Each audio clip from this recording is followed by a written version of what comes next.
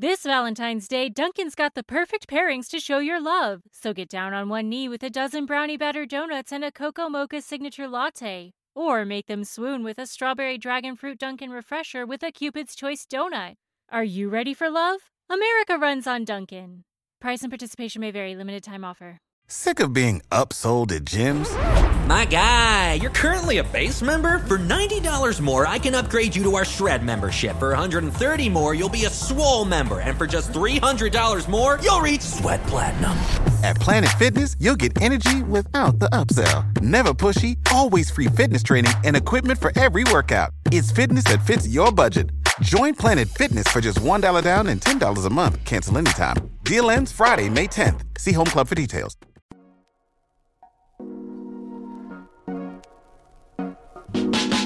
It's Friday, April 8th, 2022. I'm Jackson Bird. Today, we turn back the clocks to 1997 for a history of the song Barbie Girl and a look at its influence on music. Plus, the Neolithic origins of Short King Spring. And mark your calendars for the Great North American Solar Eclipse. Here's some cool stuff for your ride home. Well, since it's Friday, I thought I'd have a bit of fun and share some highlights from a recent Rolling Stone oral history of one of my unironically favorite songs, Barbie Girl by Aqua. And maybe after you hear some of the history and give it a re-listen, you'll understand what I mean when I say that this goofy relic of the 90s is a genuinely good and reasonably sophisticated song. So the band behind the song, Aqua, are from Denmark, and I'm just going to kick this off with an apology for mispronouncing their names. It's a bit tough to find interviews where individual band members are mentioned by name, so doing what I can here. But anyways, Soren Rasted and Klaus Noreen met when they were 18 in the late 80s and started making music together, being influenced by artists like David Bowie, U2, and Depeche Mode. They got their first big financial break doing the music for a Danish children's movie called Naughty Frida and the Fearless Spies. And they needed a rapper for one of the songs they came up with and happened to meet René Diff, a DJ and rapper who was recording in the same studio as them. Diff had recently met Leen Nystrom when they were both performing on a ship that went between Norway and Denmark. He as a DJ, she as a silent Vanna White-style host on a game show who occasionally got to sing a little. They dated, but more impactfully, they got together musically, with Nystrom's vocals rounding out the tracks from Rasted and Noreen. And Andy Green from Rolling Stone wrote of the meshing of Nystrom's beautiful high notes and Diff's growling vocals, quote, "It became clear that the unique combination of Nystrom's sugary vocals and Diff's gravelly raps was a compelling sound that nobody had ever quite heard before." End quote. So the four of them became a band, originally called Joy Speed. Their first single was a sped-up dance version of Itsy Bitsy Spider, and it was alright, but Green notes that once they got a synth that could replicate instrumentals, their sound totally changed, and they started pumping out tracks like Dr. Jones and My Oh My, that would later go on to have great success across Europe and Asia. But first, they had to write Barbie Girl. And it was Rasted who initially came up with the idea. He said, quote, "When we were writing songs for the first album, I went to an art exhibition at a store in Copenhagen, and they'd taken a bunch of Barbie dolls and made a planet out of them. It looked like a big round ball, and it made me think of life in plastic, it's fantastic." I thought that was a great line, and then I wrote, "Come on, Barbie, let's go party." End quote. And the rest was pretty much history. The band was into the lyrics, there were some back and forths as they were working on it, should it be major or minor key, and Nystrom wanted to pitch the vocals down a little because she thought it was ridiculously high, and she was worried she wouldn't be able to do it when they did live shows. This is what gets me, though. It is actually her singing as we hear it. It's not pitched up by computers in post at all. That squeaky singing in the song is 100% her. Super impressive. Now, Nystrom might not have won the fight over the super high vocal, but she did stick to her guns when it came to the iconic music video, which, by the way, is currently sitting at over 1 billion views on YouTube. And I guess being the only girl in the group and the singer who essentially plays Barbie in the lyrics, it was assumed by everyone involved that she'd put on a blonde wig and play Barbie in the video. But she refused. And honestly, good for her. She wanted to be the musician she is, not a Barbie doll. In the end, they hired 2 students that the art director knew who he said kind of looked like Ken and Barbie to be the actors of Ken and Barbie. And Rasted likes to claim that the pair met on set, fell in love, and got married and had 2 kids. But Mads Tagel, who played Ken, says the 2 were actually already together when they shot the music video, but yes, they are still married with children. Anyways, after the song took off in Denmark and then started hitting other markets, debuting at number 7 on the Billboard Hot 100 in the US, it was clear they had a certified hit on their hands, achieving something other musicians from Denmark rarely ever had up to that point: breaking America. Of course, not everyone liked the song, and I don't just mean everyone who made fun of it and was annoyed to hear it all the time, like the Rolling Stone readers who voted it Worst Song of the 90s in 2011. Harsh. But no, Mattel, owners of the Barbie doll franchise, weren't too pleased either. The song and video are filled with sexually suggestive lyrics and imagery. Rasted says it's a song about plastic surgery. Nystrom told Rolling Stone, quote, "It's tongue-in-cheek. It's pop music. If you want to see the layers to it, there's all the layers you want. But we kind of took the piss out of the Pamela Anderson Baywatch perfect picture with silicone boobs. We wanted to take the piss out of that kind of perfect girl. That was the main thing we discussed. And we didn't say it very often, but that was the main thing behind it." End quote. And even though every CD booklet included a disclaimer about the song being social commentary, Mattel was not having it, and they ended up suing the label. But I do like some of what Russell Frackman, the lawyer hired on behalf of the label, pointed out, quote, "I felt that Mattel had a weak case. My view was reinforced when I learned more about Barbie's background. Barbie began her life as a German doll known as Lily, and Lily was a plaything for adult men, so her background was not pristine. It also became very clear that Barbie had been represented in books and other media, even in recordings prior to Barbie Girl, as representing a certain type of person. She became an icon standing for a certain type of person, and that led to the major defenses in the case, which were essentially First Amendment defenses. We hired literary experts, record industry experts, marketing experts, and we came up with all sorts of material that was a lot more critical of Barbie and a lot more sexual, frankly, than Barbie Girl.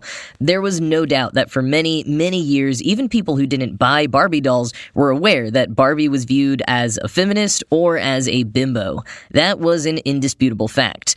Also, trademarked names have been used in songs for many, many years. Think of Janis Joplin's Mercedes-Benz, Paul Simon's Kodachrome, Bruce Springsteen's Cadillac Ranch.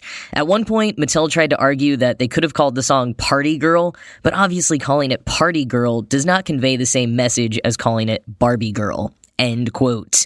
The best part, though, when the lawsuit ultimately ended up in the U.S. Court of Appeals 9th Circuit after dragging on for 4 years, Judge Alex Kaczynski ruled in favor of the label, but said in a very 2000s way of both parties' behavior in the press and in the courts and their frequent use of the term piracy, quote, "No one hearing this accusation understands intellectual property owners to be saying that infringers are nautical cutthroats with eye patches and peg legs who board galleons to plunder cargo.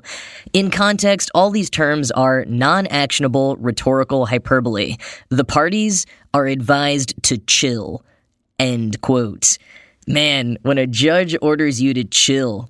And chill, Mattel did. 9 years later, they even paid the band to license the song for use in an actual Barbie commercial, which all the band members interviewed say they should have just done to begin with. But lawsuit aside, as much as you may hate the song, it really did represent a bit of a turning point in mid to late 90s pop music. It debuted in the States in 1997, right when the other pop stars like Backstreet Boys and Spice Girls were beginning to become global sensations. But as for other bands, Diff told Rolling Stone, quote, "Shortly before this, everyone was dressed in black and had a guitar, and they were singing about how bad they felt and playing really depressing music. People were ready for something different. In some magical way, we came in at just the right time. The moon, the sun, everything had to stand still at that 1 second, and it did for us. We went from zero to hero pretty fast." End quote. Even though they weren't alone in causing or steering that turning point, they were indisputably a strong part of it. And for example, when they debuted at 7 on the US charts, they were right below Third Eye Blind's Semi-Charmed Life, a song whose music video features lead singer Stephen Jenkins dressed in all black, walking through gritty real-life cities singing about an addiction to crystal meth. Compare that to the neon pink plastic set of Barbie Girl, pure fun and cheekiness from the band and actors. Or even the hypersaturation and goofier concepts that took over the gritty 90s monotones in music videos in subsequent years, like Blink-182's What's My Age Again and Smash Mouth's All-Star. Being a part of that change in tone was important to some of the band members of Aqua. Nightstorm has said that as the band works on their 4th studio album right now, they released a 2nd album in their early heyday and another in 2011, all of which had success in Europe, but not really in America.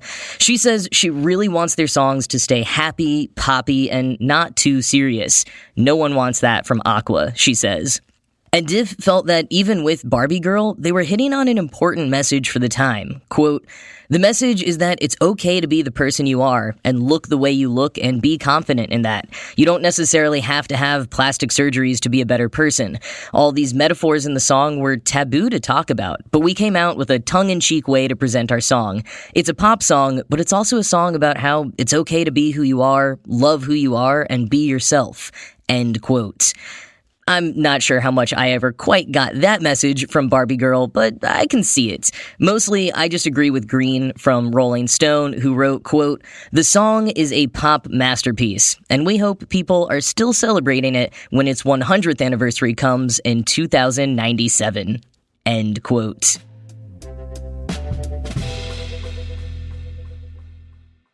At FanDuel Casino, we know the only thing better than a win is a free win. That's why we made Reward Machine, the daily free-to-play game that gives you a chance to win up to $2,000 in casino bonus. We've given away over $50 million in free bonuses, and we're just getting started. Every day at 6 p.m., you get 3 chances to spin the Reward Machine reels. There are 3 ways to win. 1. Match any 3 symbols for an instant win. 2. Collect symbols each day for a chance to win weekly prizes. Or 3. Win up to $2,000 if you collect 3 trophies. FanDuel has given away over $50 million to hundreds of thousands of people through Reward Machine. So what are you waiting for? Download the FanDuel Casino app by going to FanDuel.com/PA3 and start playing Reward Machine today. That's FanDuel.com/PA3. No purchase necessary. 21 plus and present in PA. Bonus issued as non-withdrawable casino-only site credit that expires 7 days after receipt. Restrictions apply. See full terms at FanDuel.com/casino. Gambling problem? Call 1-800-GAMBLER or visit FanDuel.com/RG. According to TikTok and a big ID Vice article from a couple of weeks ago, Hot Girl Summer is out and it is officially Short King Spring. Short King is a term that's been kicked around social media for a few years in an attempt to buck against a lot of the ways that shorter men are written off on dating apps and judged in person, even in job interview and career advancement situations. It's a nice idea, and for whatever biases it might help anyone unpack, it's great, but as a short man myself, the actual term short king has always bothered me. You know, it feels placating, almost, too performative. It's almost like calling a disabled person inspiring or a queer person brave. And when part of what you're trying to subvert is the idea that short men are just as manly, attractive, and capable as taller men, veering into the placating territory seems vaguely counterproductive. You know, I get that with the king language, it's meant to evoke strength and confidence, but the way it's frequently deployed by people who are not short men often smarts of the same soft and cute associations we always get. You know, it's like we need other people to come in and reassure us with a cutesy nickname.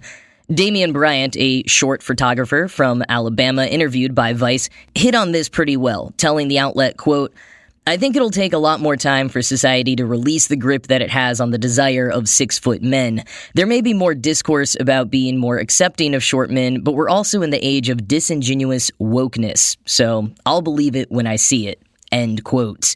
And, disingenuous wokeness does often lead to tides of actual change eventually by the rounds of endless hot takes it can proliferate, so there may be some hope yet.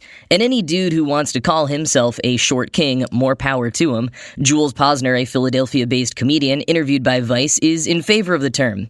He still isn't sure how much change will actually come from it, but he says the term is ultimately positive. He also noted, as many people do when discussing Short King Spring specifically, that Tom Holland has been making incredible strides for short men everywhere, both by kicking butt as an endlessly talented performer and action star, but also by seeming to have no hang-ups whatsoever about dating a woman who's taller than him. As Posner put it to Vice, Tom Cruise walked so Tom Holland could run. End quote. But the reason I even brought all of this up is because of a new study out of Penn State indicating that the start of the Neolithic era in Europe might have been chock full of short kings. This study shows that the switch from hunting, gathering, and foraging to farming at the start of the era, roughly 12,000 years ago, might have actually had adverse health effects on individuals, at least in the beginning.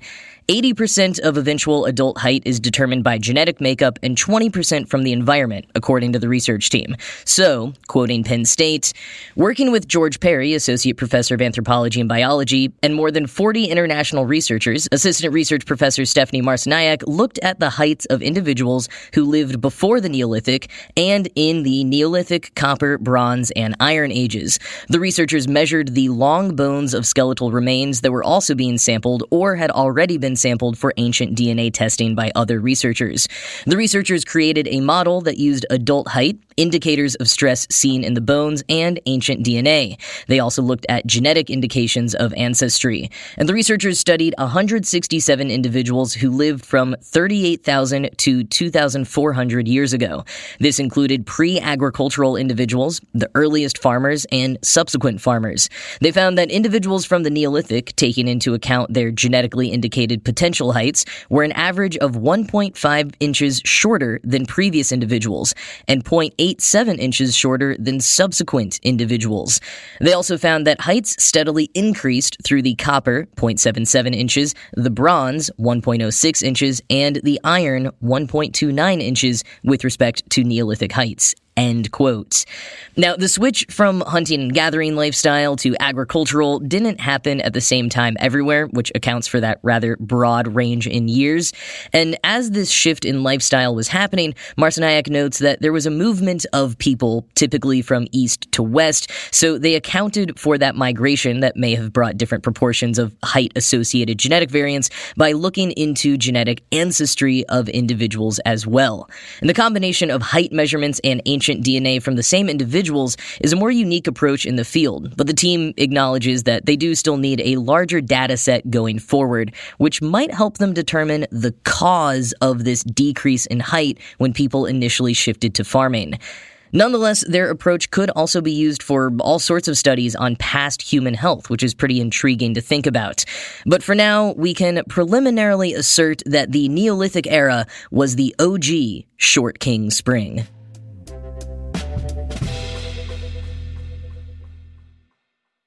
Mark your calendars for this day 2 years from now, because the next total solar eclipse is coming. On April 8th, 2024, what's being referred to as the Great North American Solar Eclipse will be viewable partially from all lower 48 U.S. states, but the total darkness will be seen across a 124-mile wide path that starts in Mexico and goes up through Newfoundland and Labrador, Canada. In the U.S., the best states to catch the total eclipse will be Texas, Oklahoma, Arkansas, Missouri, Kentucky, Illinois, Indiana, Ohio, Pennsylvania, New York, Vermont, New Hampshire, and Maine. This is the first total solar eclipse viewable in the U.S. since 2017, which was the first one in 40 years at that point, and this one will cast a wider shadow and be viewable for a longer length of time than the 2017 one. It will also be the last cross-country total solar eclipse in the U.S. until 2045. That said, quoting Space.com, total eclipses aren't altogether that rare, occurring approximately every 18 months. But because the shadow of the moon is quite small when projected onto the Earth, only a tiny fraction of the planet actually experiences any given eclipse. On average, a specific location will only experience a total solar eclipse roughly every 375 years. End quote. Now, Space.com also points out that 2 years might seem far away if you still subscribe to the depleting social construct of time, but people will be making their plans in droves, and special events and lodging near peak viewing sites are going to fill up fast. In 2017, 88% of U.S. adults made a point to see the eclipse.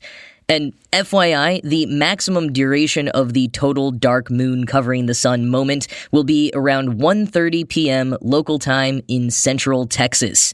So if you are a particularly big solar eclipse fan, that is going to be the place to be. It's also just a pretty great place to take a springtime vacation anyways. Wildflowers, warm but not overwhelmingly hot temperatures, great rivers for rafting in, an awesome beer and live music scene. The Hill Country region is awesome. I recommend it. But if you can't make it to Texas, then no worries. Again, the path for the total eclipse is huge this time around, and you'll still get an impressive partial eclipse view in other parts of the country. Plus, you can bet it will be live streamed by countless institutions. But if you are watching live, don't forget your solar glasses. You don't want to end up like a certain president 5 years ago.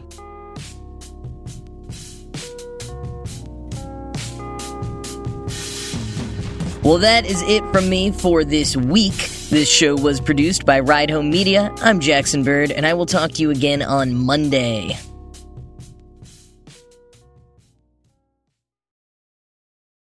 This Valentine's Day, Dunkin's got the perfect pairings to show your love. So get down on one knee with a dozen brownie batter donuts and a cocoa mocha signature latte. Or make them swoon with a strawberry dragon fruit Dunkin' refresher with a Cupid's Choice donut. Are you ready for love? America runs on Dunkin'. Price and participation may vary. Limited time offer. When you drive the brand ranked #1 in dependability by J.D. Power, you can stop thinking about what you can't do and start doing what you never thought possible. Visit your local Kia dealer today to see yourself behind the wheel of the brand ranked #1 in dependability by J.D. Power. Kia, movement that inspires. Call 800-333-4KIA for details. Always drive safely. Kia received the fewest reported problems among all brands in the J.D. Power 2022 U.S. Vehicle Dependability Study based on 2019 models. See jdpower.com/awards for 2022 details. Sick of being upsold at gyms? My guy, you're currently a base member? For $90 more, I can upgrade you to our Shred membership. For $130 more, you'll be a Swole member. And for just $300 more, you'll reach Sweat Platinum. At Planet Fitness, you'll get energy without the upsell. Never pushy, always free fitness training and equipment for every workout. It's fitness that fits your budget. Join Planet Fitness for just $1 down and $10 a month. Cancel anytime. Deal ends Friday, May 10th. See Home Club for details.